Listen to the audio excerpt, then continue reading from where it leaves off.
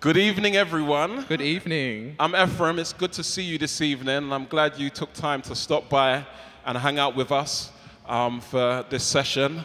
I'll give you a brief thumbnail introduction to me, and then I'll allow David to do the same. And just for the record, David and I have really just met, and and this was originally billed as something else, and so we've just kind of compared notes and said, okay, let's do this.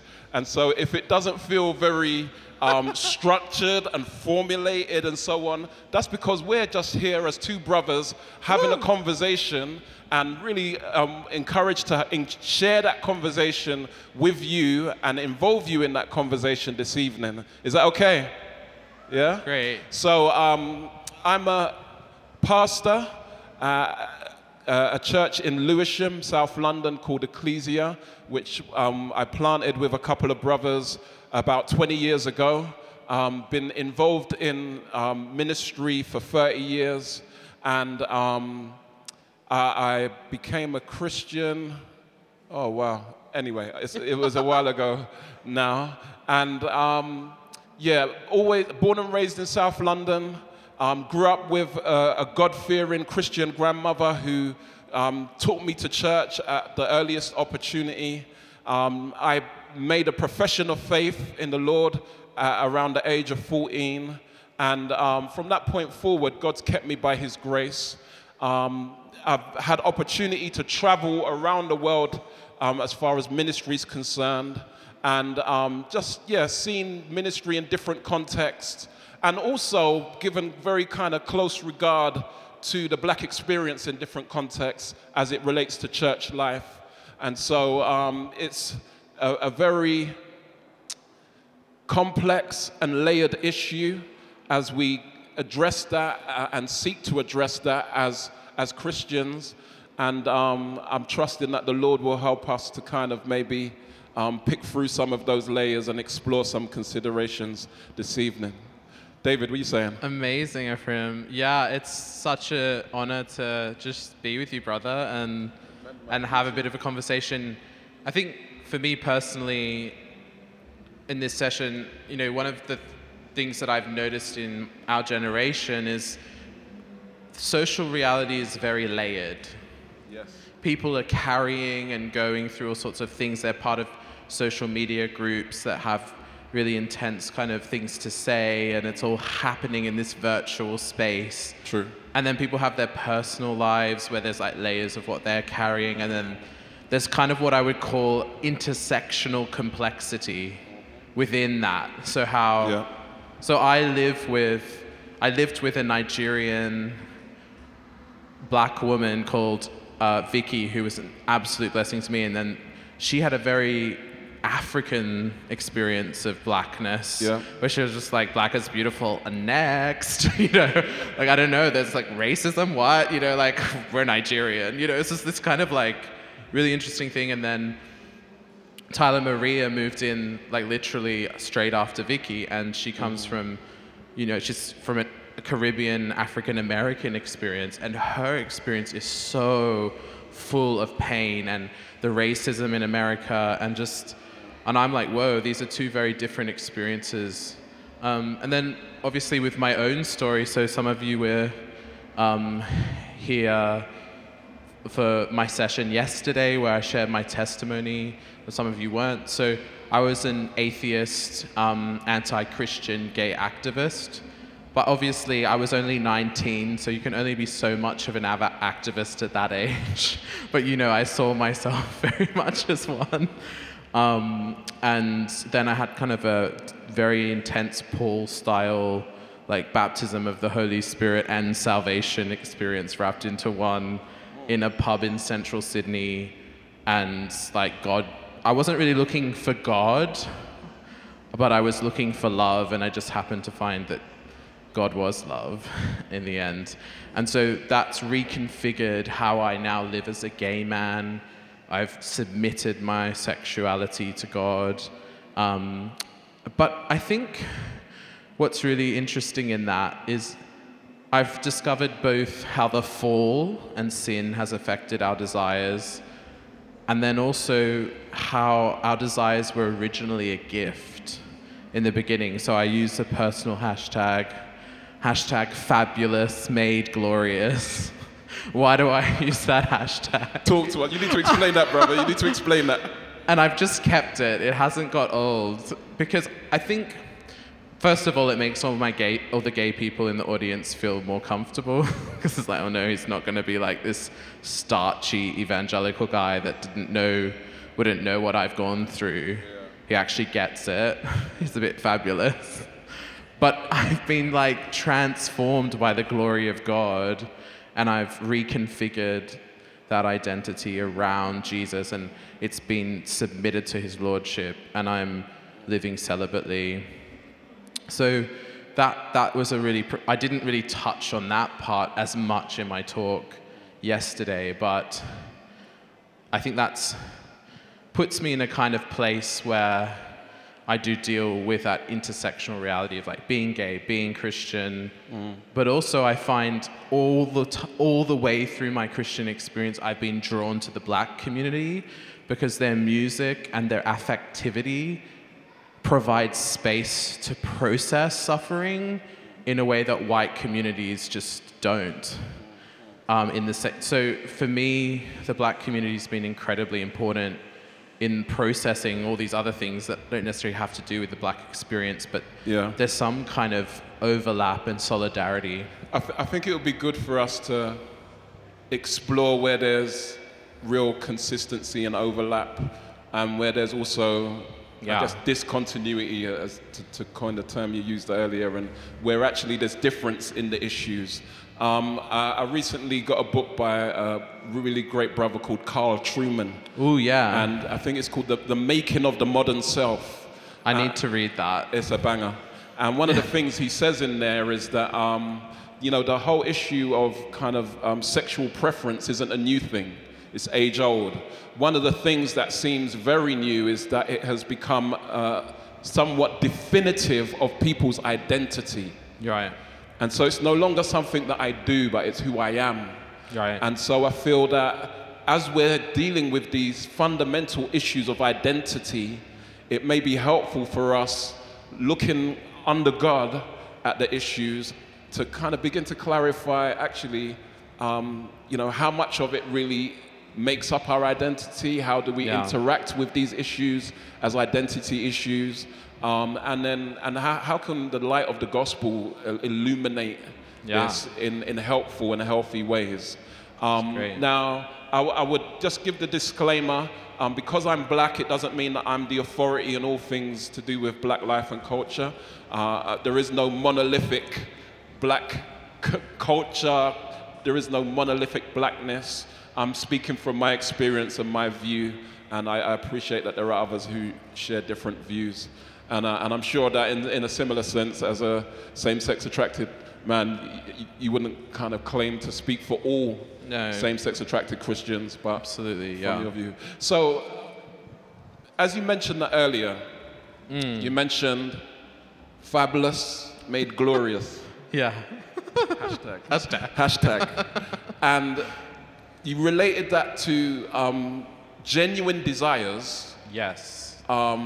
And the way in which those desires were given genuinely, and yet they're more now associated with the fall. Yeah, right. Expand on that a little for us. Yeah. As to where you're going with that. Well, I think when you look at the Genesis account, you see, obviously, what's really fascinating to me is you have both race and sexuality kind of colored through the text.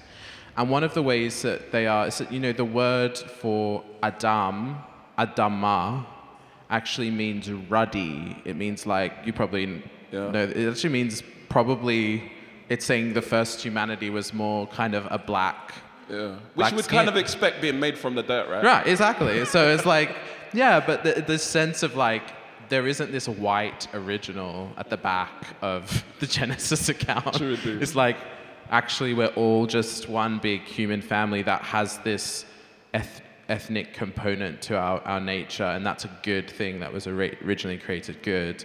And the fall, I don't think it maybe affects how it's interpreted and with racism, but with desire, you see with Adam and Eve, there are these two words to describe the interrelationship of Adam and Eve in Genesis, which is kenegdo and ezer in Hebrew. And kenegdo means opposite alike, or kind of there's this, I look at you and you're other to me, but you're also like me. Oh. And then, Adam has his romantic line of, she's flesh of my flesh, bone of my bone. Come on now. And so you see this kind of, this really interesting desire kind of arising in that word for the other, what we perceive as the other. So God has created us with a otherness if you like. Yeah. We're like locking onto that and being like, boop, attraction, And then the other side of it is ezer. And ezer means helper. Now, that's been misogynistically interpreted in the 1950s to mean, housewife that stays in the kitchen. And that's from the pit of hell. But, Come on, brother, testify and shame the devil. Come on. Gotta stomp sometimes. Gotta get those scorpions under there. But he can stay in hell. So ezer means reinforcement in battle. So when Israel is described, God is described in relationship to Israel, something like 52 times he's described as the ezer to Israel. The comes in and completes and makes a bit of a mess all again. So almost you see in Adam, there's this incompletion without Eve, and Adam is interdependent is probably better, on Eve, and Eve is interdependent on Adam.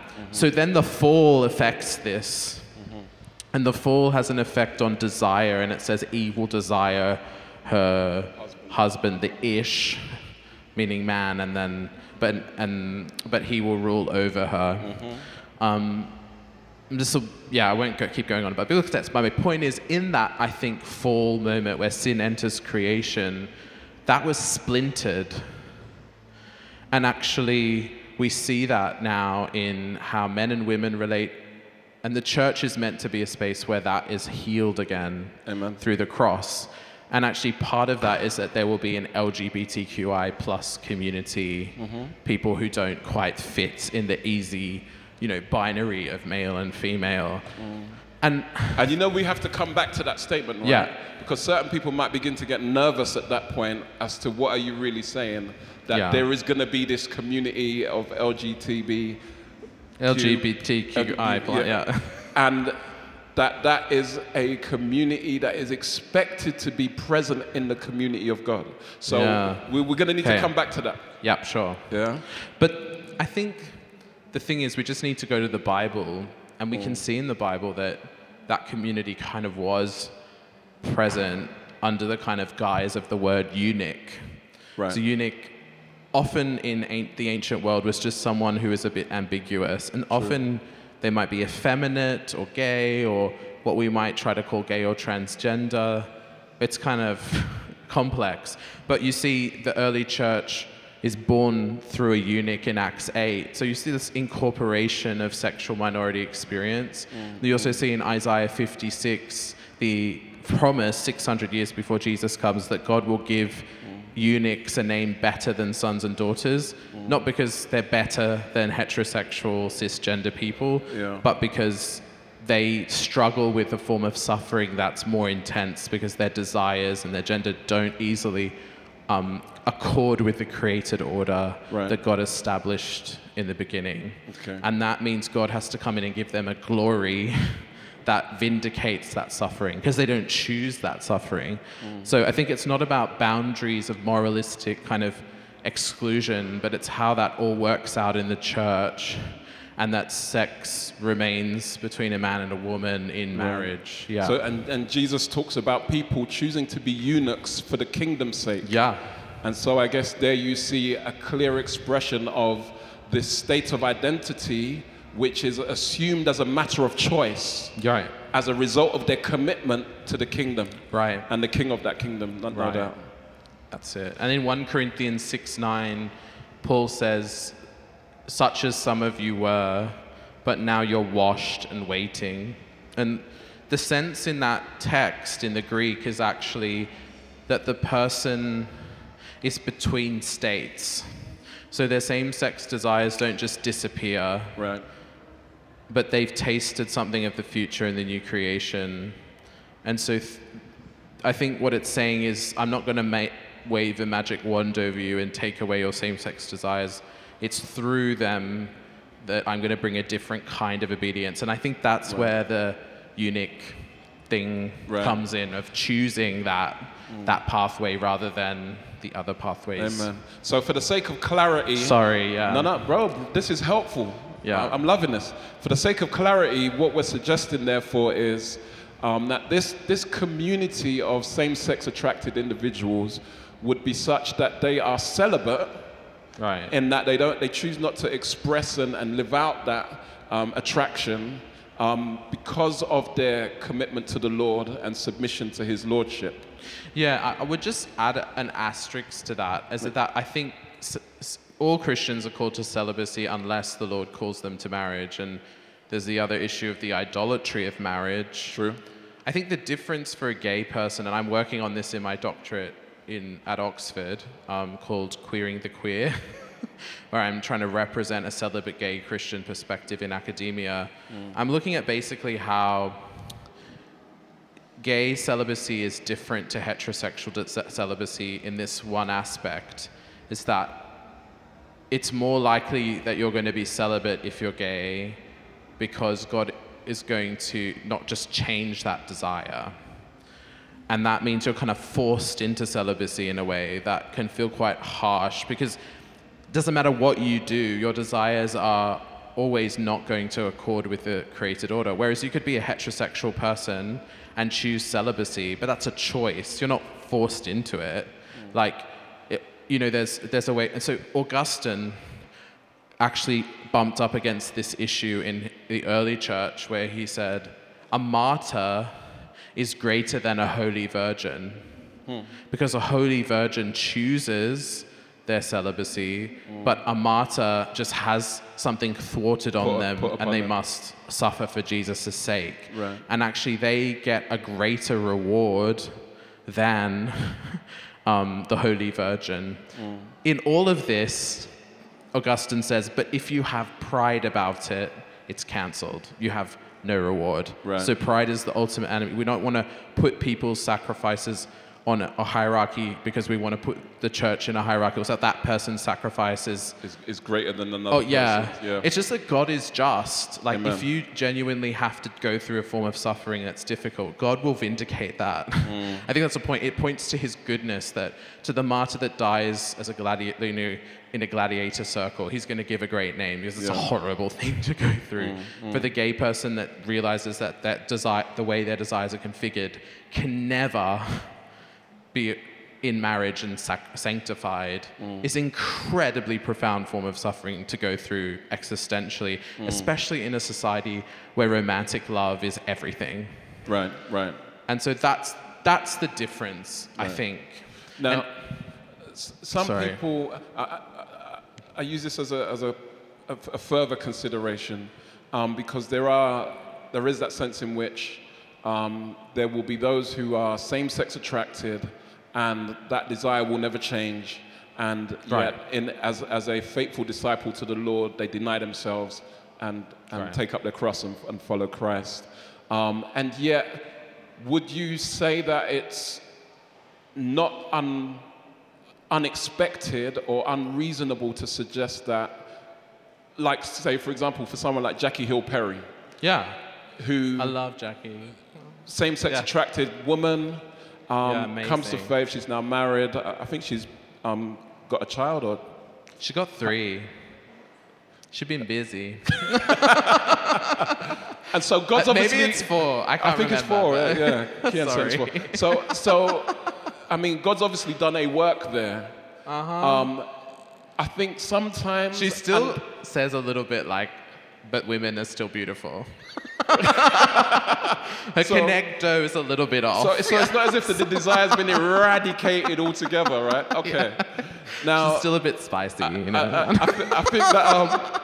I think that what we've got to do is what's going to be helpful, because there's been a lot of drama in this country over conversion therapy, as the government would call it, and or in some circles they would call it deliverance. And so, how should we as Christians healthily approach the potential of someone's desire changing? Right. So I think this is really important. Well, first of all, I think actually asking people who go through this what their general experience is. Like if you asked Jackie Hill Perry, what's your experience? You're a married woman to a man, but you are otherwise same-sex attracted. She would say, yeah, there's days where I'm more attracted to women than to my husband. Like every married person has desires that they have to deny for the sake of their spouse. Real talk. But there's days where I'm more attracted to my husband than to women. And so I have a friend called Sean Doherty, who is the president of, or the head principal of Bristol Vicar, the Vicar factory there. And and he says, I'm a Gabby-sexual. I'm a Gabby-sexual. Like before I met Gabby, I was a gay, but God just gave me this special grace to be attracted to Gabby. And it doesn't mean I'm not attracted to men, but it doesn't really matter. I only need one woman. Otherwise, it's the same as other heterosexual desire. So I think this is called a mixed orientation marriage. Okay. And a mixed orientation marriage means someone who normally is attracted to the same sex, but God has given them a special grace to be with someone of the opposite sex. Right. So there are people who have that calling, and I think so that's why we're not saying you're gay, you're just going to be celibate. You're gay or straight, you're going to be celibate, single, wait for the Lord's calling. And if he calls you to someone, whatever your sexual orientation, he'll provide the grace to do that. And I think that's a much healthier paradigm than I am a gay, celibate Christian, and no one can understand. I have had days like that, but sometimes this can be a bit of a drama queen. But I think that's a healthier paradigm, that maybe one day I will be called to be in a relationship with a woman and get married, but existentially there's this greater burden of realizing that's probably not going to happen. It's much less likely. Right. Now, I wanted to... It's a lot. Brother down here's got a question. James, can you help us, bro? Thank you. After your question, I'm guessing it's on the topic we've been, I'm going to kind of begin to explore some of the similarities and dissimilarities. Just here. Thank you, bro. That's not switched on, sorry. Check that,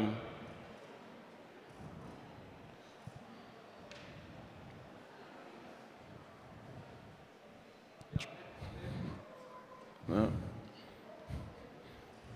Sorry, let me give you a hand, James. Hold this for me, bro. If you tap it, we might see it on the Hold this for me,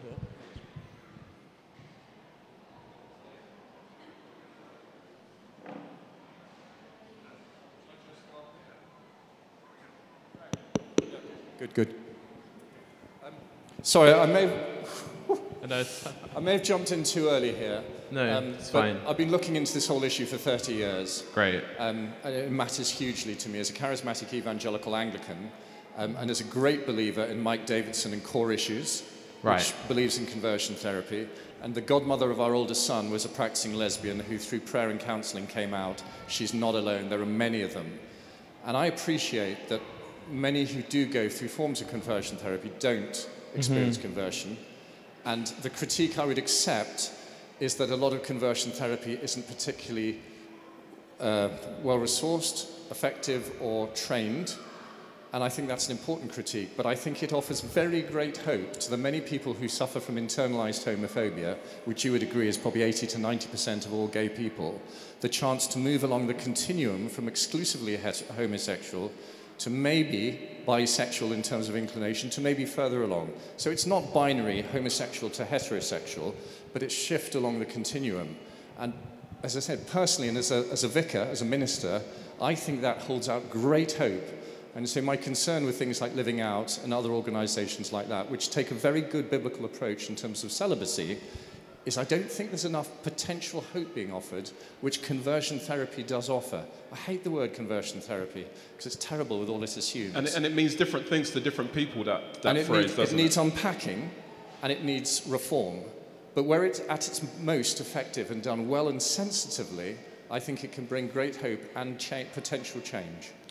Yeah, I'll jump in there. I think for me, the conversion therapy temptation is to also provide false hope sometimes, and that's very dangerous for people and can be incredibly painful.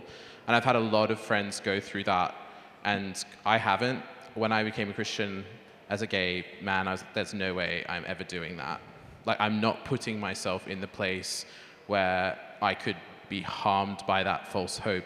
That being said, there are many people who've gone through that experience and have gone down different paths, and I think their voices should be respected. And I think trying to create this weird legal framework where we punish people with a different view and we don't let them express themselves, to me, is anti-liberal and anti what, you know, a good society should be doing. I think where I draw the line is with young people. I think young people, it's very delicate area, and putting them anywhere near that alternative view isn't right, in my opinion. I think it should be something done as a consenting adult. If you want to go to some therapy, you know, great. But a lot of young people have had that forced on them, and by their missionary parents or whatever. And I just don't think that's good. We need to be careful. But yeah, that's my view, and I understand others have a different view.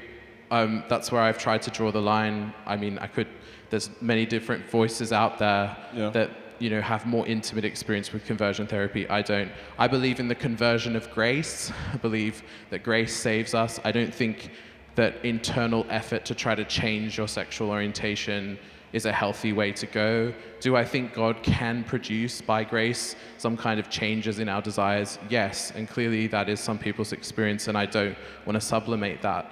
But I'm worried about a Pelagian approach to sexuality where we try to, and that can enter into celibacy too, where we do like a kind of repressive celibacy. We try to kind of force ourselves into obedience. Right. It really has to be by grace. And I appreciate that there's so much that can be said about the issue, and so we're unable to take up any more time exploring that in more depth.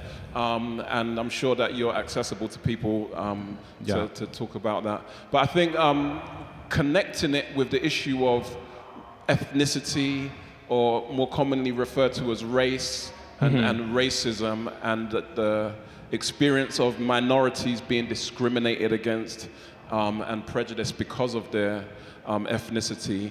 I think that there has been, I guess, socially, this idea communicated that it's just like being black. You know, the discrimination that we experience as the LGBT is it the whole acronym. So N.T. Wright and I have had many fun coffees over this. He goes, you know, David, I really just, the alphabet soup, I mean, I really, you know, there's a lot of I just, you know, I'm really, they're very different experiences, and they're being strung together in a bow, and we really should just consider them separately, and, you know, blah, blah, blah. However, this has been something of a lifeline to your people. So, so anyway, I just enjoy how Tom Wright talks about it. So that's a different generation, you know, yes, for them, definitely. The way that whole thing's come together isn't necessarily, I think there are different histories, you know, right. Like there's conversion therapy, but I think for me, the thing that makes me happy to be part of that community, although a very different member of it that disagrees with so much of what it can stand for, is that it's about embodiment for me. It's about the body, and that our bodily experiences matter. Right. And that in them we can have solidarity with other people who've gone through bodily differences that are difficult to deal with. And we can go, oh yeah, you kind of understand what I'm going through. Right. So when I'm with a transgender person or a Christian struggling with gender dysphoria, they're like, yeah, I understand. I don't want to get transgender reassignment surgery. Like, I want to live in this body, but it's really difficult for me. And like, the fall has meant that I just don't experience an easy match between my sense of gender and my body. Right. That's really hard. And I'm like, yeah, I kind of, with my sexual desires, I've experienced that difference of embodiment. And so we can have solidarity across those experiences. What I found really difficult is when I see people that are basically heterosexual and basically cisgender say, but I think I might be non-binary. I'm just like, but you're not. You're not gay. You haven't like experienced gender dysphoria. Don't try to find a label.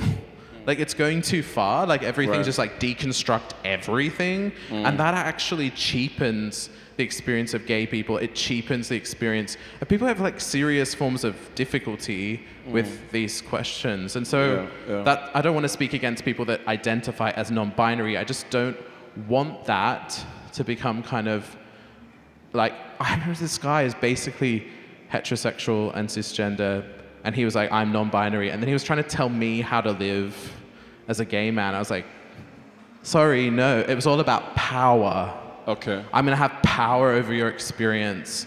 And I think that's one of the big temptations of the LGBTQI plus thing is power, cultural power to defend yourself and kind of, and I don't like that, and I think as a Christian I renounce that. Right. Because the way of the cross is not about power, it's about giving your power up so people can see a different way. Amen. Yeah. And so I guess as it relates to black issues, I guess first and foremost, you touched on it earlier that in terms of when you look at God's good creation, being black is a part of God's good creation, predates the fall. And yet the experience of being black has also been affected by the fall, but in a different way. Yeah. And so there is a level at which there's a dissimilarity between the experience of those who are same-sex attracted versus those who are of a different ethnicity. And so I've recently done a talk acknowledging the fact that not all identity issues are equal. Yeah. So you would see that somebody who is black would have more in common with someone who is a woman by birth than both would have in common with someone who is, a gender identity issue, same-sex attracted, etc. And so I think it's important that as Christians we learn to work with and deal with nuance and the different shades of attention that need to be given to the issues rather than seeing them all as one homogeneous issue. Right. Because that's when we begin to really do damage. And also, we become less effective at interacting with society as they raise the issues and give their view on the issues. I think beyond that, it's, for me, when I look at the way in which, for example, the church has responded to the murder of George Floyd and the outcry that came about as a result, most often I see this sense of Galatians 3:28, we're all one in Christ. If we, fundamentally that means that we're colorblind. Yeah. And so to, acknowledge difference is actually divisive. You get what I'm saying? Yeah. And to that end, people become opposed to even having a conversation about difference because they feel that talking about it is just divisive because we're all one in Christ. And so for me, I feel that if we can kind of get past the simplistic view of Galatians 3:28, understanding that it was communicating that which was a salvific reality. Right, exactly. That, whereas under Judaism, Gentiles had a different path to salvation. Women had, in fact, in the temple system under Judaism, you know, they had a process of ever increasing exclusion. Yeah. So you had the outer courts, and in the outer courts you had the court of women, and you had the court of the Gentiles, and that was as far as they could go. And then you'd have the inner court where the priests could go, and then you'd have the Holy of Holies where only the high priest could go. And sometimes he got struck dead because he wasn't good enough. And they'd have to drag him out by the rope. Thank God for Jesus. Amen. And so you saw that within the framework of Judaism, and when Jesus was crucified and the veil, and you know, when we think about a veil, we think about a little veil over a bride's face. This was a piece of material that was probably about as tall as that, you know, the black material at the back, and as thick as a carpet. And it was torn from top to bottom. Yeah. And so it was evidently an act of God. Preach. And it represented the fact that the way to God is now open to all. Not just the high priest, not just the priest, not just Jews, not, you know, women over here, but actually all could freely come to God through Christ. And so that's what Galatians 3:28 is communicating. And we understand that it doesn't obliterate our understanding of difference, because the Bible still speaks to the issue of difference as it relates to male and female. We see in the book of Revelation chapter 7 that before the throne of God, when you see the worshiping redeemed, this group is described as those who are of different nations, different languages, and this was what John saw in the vision, worshiping in heaven. And so people's cultural identity was retained even in this vision of the worshiping throng before God in heaven. If it was insignificant and, you know, just merely a result of the fall and wasn't intended by God for his glory, we wouldn't be seeing that picture of different nationalities and different languages all worshiping God in unity before the throne. There's clearly a sense in Ephesians 3 that God has intended that through the diverse nature of the church, God's glory would more effectively and radically be displayed like the facets of a diamond. Each surface reflecting a different aspect of God's glory. And so there's no doubt that for the issue of race and ethnicity, our approach shouldn't be to just try and homogenize, blend into this kind of pastel, if pastel might be your favorite color, nothing against that, but this kind of pastel picture of the bride of Christ. No, the bride of Christ is a multi-ethnic bride, and rather than avoid our differences, we should learn to celebrate our differences by way of listening, understanding, and encouraging and embracing. And so to that end, I think that the... Mic drop. Come on. and so, let me just... we're almost at that point. So the areas of continuity, and kind of break it down for us, because at the same time, there are ways in which there's similarity in the experience. Yes. Even though in terms of God's creative order, there is a difference. Yes. Help us. So there's something really interesting as you were talking. It's just so good to be able to have this conversation, by the way, because I feel like it's been something we've been afraid of as Christians. It's like, let's just break this down. True. So thank you, Ephraim. The thing that I was noticing is with sexuality is relativized by the eschatological future of the kingdom. What I mean by that is procreation. So the incarnation of Jesus actually pushes procreation to the side. It affirms it, but it also changes it and makes it not the center of salvation anymore. I think that's really an important part of the difference. What does that mean? So when Jesus is born, there's no daddy. Okay. Like, this is a new humanity where there is no more procreation and there is no more marriage. It's like, so it's a new birth. It's a spiritual birth. Yeah, and we're all going to be unified through this kind of intense intimacy in the future that isn't sexual, and yet sex points to it. So sex is pointing to the future. It's relativized under a greater reality that's coming and will pass away, and this greater reality will fill that void. I have no idea what that is, by the way.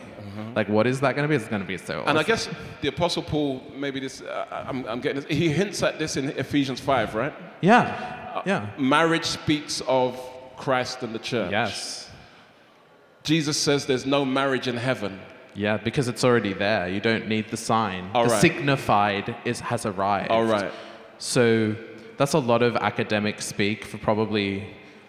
I mean, it's hard for us because we have foretasted the future. Like, through the Holy Spirit, we know what it's going to be like. Like, if you ever have that experience with a Christian friend or your spouse or something, and it's just like the Holy Spirit's like fire, and you just there's this like intimacy, and you're like, this is so deep. And then David says to Jonathan, like, my love for you is greater than that of women. What? Like, a Jewish man is saying this back in like war-torn Israel? Like, this is crazy. Like, and this is like this Christian future breaking in. Right. So what I would say is sexual orientation is also relativized with that. Okay.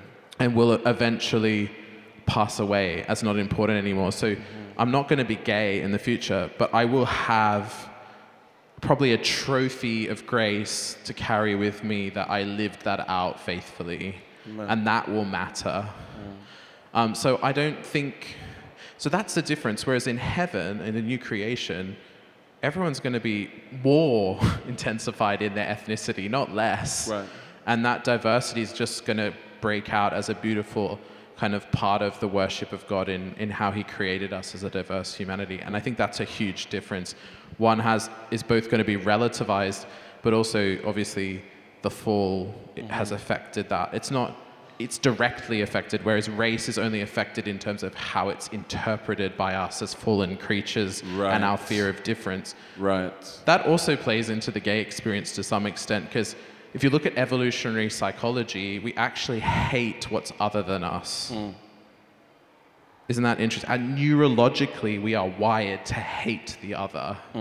Because in survival, we want to kind of show our strength, and we like to homogenize ourselves into little groups to protect ourselves and then dominate. And you see that all over human history of empire, this evolutionary thing. So you need the Holy Spirit to come in and change that from the inside and reprogram that fallen evolutionary tendency that we have to hate the other. And I think I'm really excited to see that one go. It's nasty. Amen. Yeah, sorry, it's a lot, but... All right, so... We've got about 7 minutes left, yeah. And so let's try and get a few questions from the floor. Thank you, James.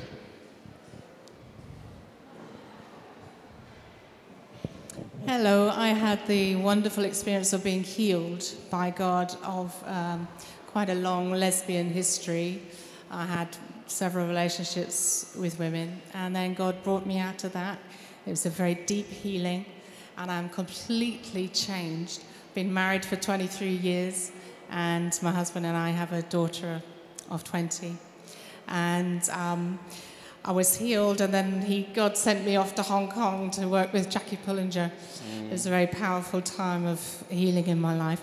But my point is that maybe we should talk more about God's healing power of whatever we have, whether it's fear, brokenness in the whole area of race, or whether it's huge damage or very deep uncertainty about our sexuality. I did go to a group when I was getting healed of being a lesbian. We certainly didn't call ourselves conversion therapy, I can tell you that. It was highly secretive. I wasn't able to tell anyone where it was happening because we were totally scared of violence towards us. But God works, God heals. And maybe we should talk a lot more about him and his power rather than whatever little sexuality problem we might have or other problems we might have. Let's talk more about God's power. But could I respond to that? I think the greater power is when someone lives something out, their weakness, through that strength. I don't think the greatness of God's power is just when he takes something away from us, like the desire that is misaimed towards something that's not according to the created order. So I don't think we have to see God's power as, and I'm an evangelical charismatic. I speak in tongues, I prophesy, I pray for healing, I do all of that. Never once have I felt the Holy Spirit say, I need to heal you of being same-sex attracted or gay. And I've honestly said, if you want to create change in me, please do. Now, obviously, I think sexuality is very complex. There's a lot of personal history. Some people have gone through abuse and all sorts of things. And I think that does need healing. I think that does need the power of God. But I think we have to be really careful not to make that what causes us being gay or lesbian necessarily, or same-sex attracted, whatever word you want to use. And so I have an agnosticism to that because that hasn't been my experience. I was never sexually abused. Very much what freed me is when I realized it was the fall and Adam that gave me that desire, and I was able to then live God's power out in weakness. But thank you, I think you're right. We have to not, I do think there's a tendency sometimes in living out to be not charismatic enough, and I don't agree with that. I mean, I am a card-carrying, I said in the living out meetings, we've got a kingdom of God coming here, and we've got the Holy Spirit with us. Like, we need to talk about that. So thank you for bringing that up, and it's an important question. Sorry, it's a complex area. Maybe if we can talk about this conversation, maybe not so much the history of sexuality is important. That is, I also want to get some questions about the intersection of those two things, if we can. Gentleman over the top there. Thank you. Yeah, hi there. I'm a science teacher at a secondary school. And when I saw the title of the talk, I got drawn to it because after the World Cup, with all the racism towards the guys who missed the penalties in the World Cup final, our school tried doing a bit of an anti-racism push, but they also wrapped it up with the LGBT plus community as well. Right. And they were doing a big, buy these bracelets, wear these bracelets to show that you're anti-racism and that you support the LGBT plus community, which I found a real challenge. I found working in the school quite a challenge for that anyway. There's been a big push for teachers to wear rainbow lanyards to show that they support the LGBT kids. I've got increase in number of pupils who on a daily basis, you're talking 11, 12-year-old, come up to you, oh, sir, can you please refer to me as a different name now, and I'd like to use this pronoun instead, please. Right. So there's a real tension. I was just wondering if you had any sort of thoughts in terms of how best to engage with that as a Christian working in that sort of workplace. Sure. Ephraim, because I've said a lot, so if there's anything you want to say. I think that evidently it's a very challenging situation to be presented with because you're being presented this situation by your bosses, basically, your senior leadership in the school. And so it's no doubt going to cause waves. It's going to be notable if you choose to kind of make a distinction and say, I'm very much opposed to racism, and yet I don't see the two issues as being the same to the extent that I would support or want to communicate a support for this issue in the same way that I would racism. I think one of the things, I used to work at the Royal Albert Hall, and in the staff community there, probably 80 to 90% were same-sex attracted individuals. And when I went to work there, I struggled a great deal because I didn't realize that that was what the environment was like. I was working as a steward, and as a Christian, I felt like I was in Sodom and Gomorrah, as it were. And the Lord really rebuked me, because in that time, he really challenged me to see that these people's choices were no different in his eyes to those of my friends who were promiscuous, who were, unfaithful in their relationships, who were, in that sense. And in the same way that I was able to have relationship with those friends, whilst not condoning or agreeing with their lifestyle, I ought to be able to do the same in that community of employees. And it was a rebuke, because I was very hard-hearted, and after that it really challenged me to change. And so for me, I think the challenge is, how do you make the distinction whilst not rejecting and communicating a rejection of people because of their lifestyle?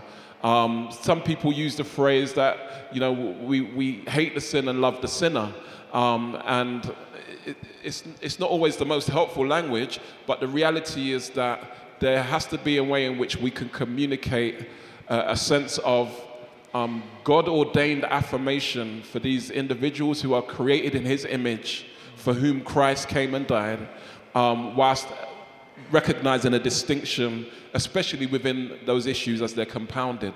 And so I don't know if you've got any advice as well as to how to navigate that. I think it's really difficult. I want to write a book on this, actually, on the difference between solidarity and fellowship.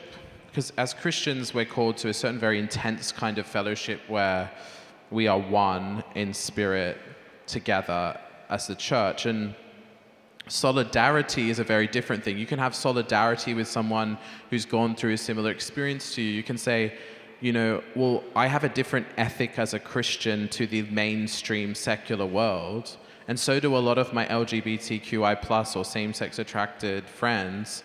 I want to represent the fact there is a different way to be gay. I want to represent that there's a different way to be, trans and live out those things.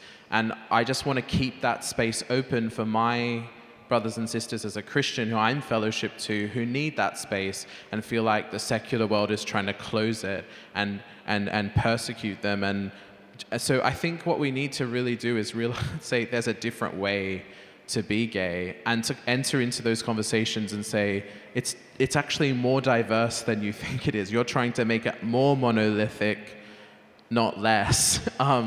And yeah, we get that you want those rights to live in a different way to Christians, but Christians also need rights to live out those things differently. And I just want to make sure the school is a place where there is that true diversity. And I would be unhappy if you would exclude me from being part of that process just because I hold a different ethic like other LGBTQI+ people. And then I think it's really important to say, with the experience of being, racially diverse, that this is both a continuous thing but a discontinuous thing, as Ephraim said. And we just need to hold those things in their difference and in their similarity. So if you can comment at that, then you're breaking the cultural script Amen. That the church is being forced into by the media. And that will then, then if they do persecute you, it's their problem. And only God will judge them. But we have to actually find this other way of a loving, truthful response. And I think it's really helpful to have testimonies like mine, living out, and then also to talk about, have people who have testimonies about race as Christians, to speak into critical race theory and how that is both a wonderful thing but can also go in the wrong direction, just like queer theory can be helpful to us as Christians in some ways, but also can take us in different wrong directions. Now, we have to end here. Our brother Steph McLeod's going to be coming to share. Yeah. And you're good, Steph. And so, we don't want to take up his time. It's good, but we want to thank you so much for accommodating us, for sitting with us, chilling with us, thinking this through together.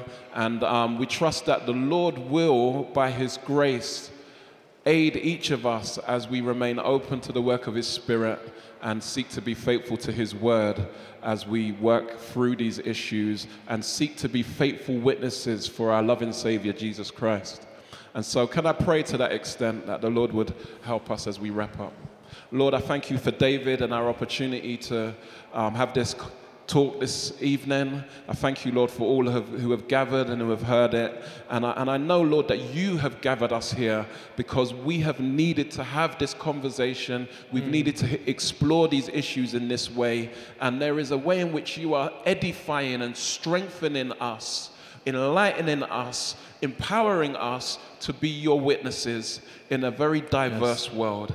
And that we would be, as a people, a diversely unified people who reflect and exhibit your glory to a hurt and dying world. And so we pray, Lord, that you would have your way in and through us, that you would take what we've heard, that you would use it to draw us closer to your perfect will and purpose in these things, and help us to apply it in our contexts in those ways that are effective and helpful. And so we commit ourselves to you in Jesus' name. Amen. Amen. Bless you guys. Thank you, everyone. Thank you.